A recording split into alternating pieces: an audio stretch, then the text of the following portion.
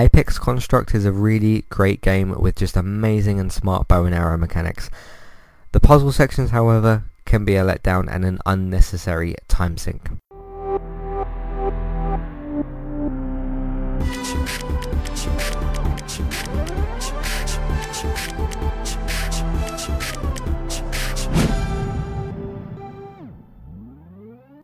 Apex Construct is a really great game, and I loved the bow and arrow mechanics. The idea of using two move controllers, one for the bow and one for the arrow, might sound simple but is pulled off incredibly well.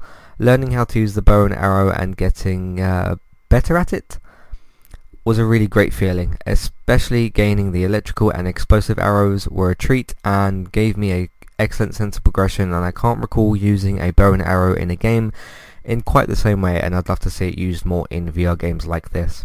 Today's sponsor is Kualu. If you would like to get started with a domain name and a website today, just click on the link in the show notes and that will take you over to Kualu to get started. They also have a live support chat system that you can use, which is in the bottom right hand corner. So get started with a new website and domain name today with Kualu. Hey everybody, if you would like to get the ad-free versions of all of our podcasts and support Entertainment Talk along the way, all you need to do is head over to patreon.com/entertainment talk. Sign up either as a creator or as a Patreon. There's no difference there. That's just the option for either becoming a creator now or just staying as a patron for the moment.